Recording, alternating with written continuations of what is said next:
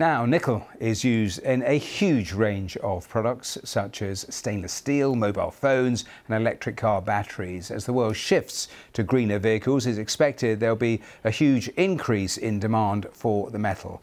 But conservationists have warned that mining in the world's largest nickel producer, and that is Indonesia, could have a devastating impact on the environment. Well, BBC Indonesia's Valdia Balaputri reports now from southeast Sulawesi. Labengki Island, a piece of paradise. The water is clear and the sand is white. It's a sanctuary for the indigenous Bajau people, known as the world's best freedivers. But as thick pollution spreads into the water on the other side of the sea, all of this is now under threat.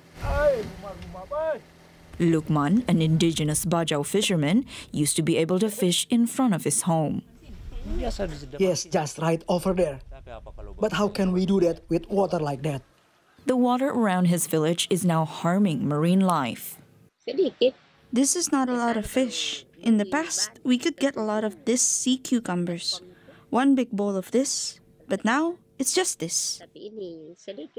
And here's what's driving the pollution: open-pit nickel mines. Local says when it rains, sediment is washed into the sea, burying coral reefs that sustain fish and other marine life. This footage was taken by a local conservationist, alarmed by the damage. I feel bad for the ecosystem, for the fishermen. What you are destroying is their future. Who wants to take responsibility for the miles and the miles of coral reef destruction? The clean energy revolution could destroy local communities all over the country. Indonesia is home to vast reserves of nickel and has become a magnet for electric car makers seeking the mineral for its rechargeable batteries. 90% of the world's refined nickel projects that are being planned are in Indonesia. Back in Boyanaga, villager says nickel doesn't just pollute the sea. They blame a mining company for a landslide that hit this school last year. This is the condition of the school now. As you can see, the nickel mining locations are literally in people's backyard. Residents told me that they worry when the rainy season comes, they will face with the same danger of mudslides and flooding. Individual nickel mining companies near Boyanaga did not respond to our request for comment, but the Indonesian Nickel Miners Association says its member must agree to reforest the land when they have finished mining it.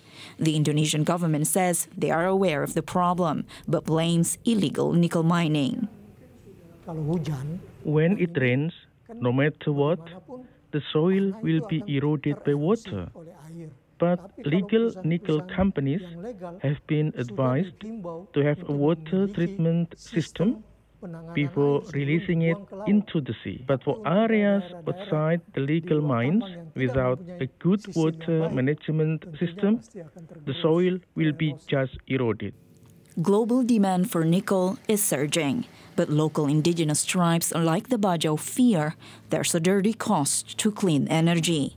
Valdia Balaputri, BBC News, Southeast Sulawesi.